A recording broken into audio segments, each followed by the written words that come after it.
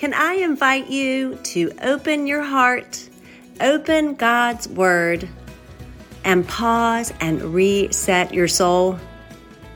This is Lori Booker, and you are listening to the Marked and Sealed for More podcast.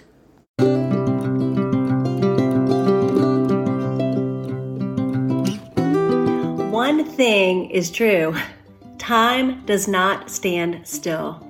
It keeps on ticking, and the older I've gotten, the faster it is going. I can still remember this one day in particular that taught me better how to spend my time. It was a lesson I learned through my husband's grandmother. She was in her last days, and I went to visit her. And I leaned in lovingly, and I said to her, we called her Gaba. I said, Gaba, oh Gaba, I wish we would have spent more time together. Y'all, she just looked at me lovingly back and said, well, we didn't. Well, we didn't. When we get to our last days, I don't think that we want to say these words. Well, I didn't. We make bucket lists of things that we want to do in life.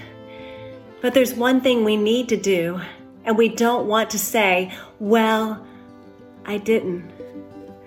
This taught me so much, and maybe it can help you too. Y'all, we don't want to say, well, I didn't. Well, I didn't.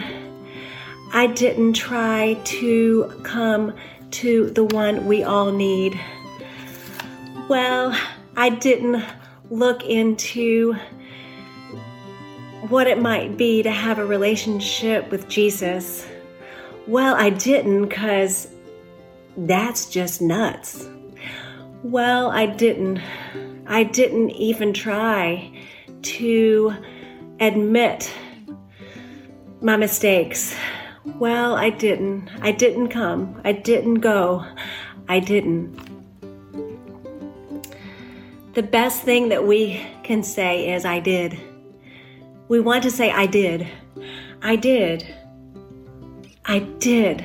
I did not hesitate. I didn't hesitate. I didn't.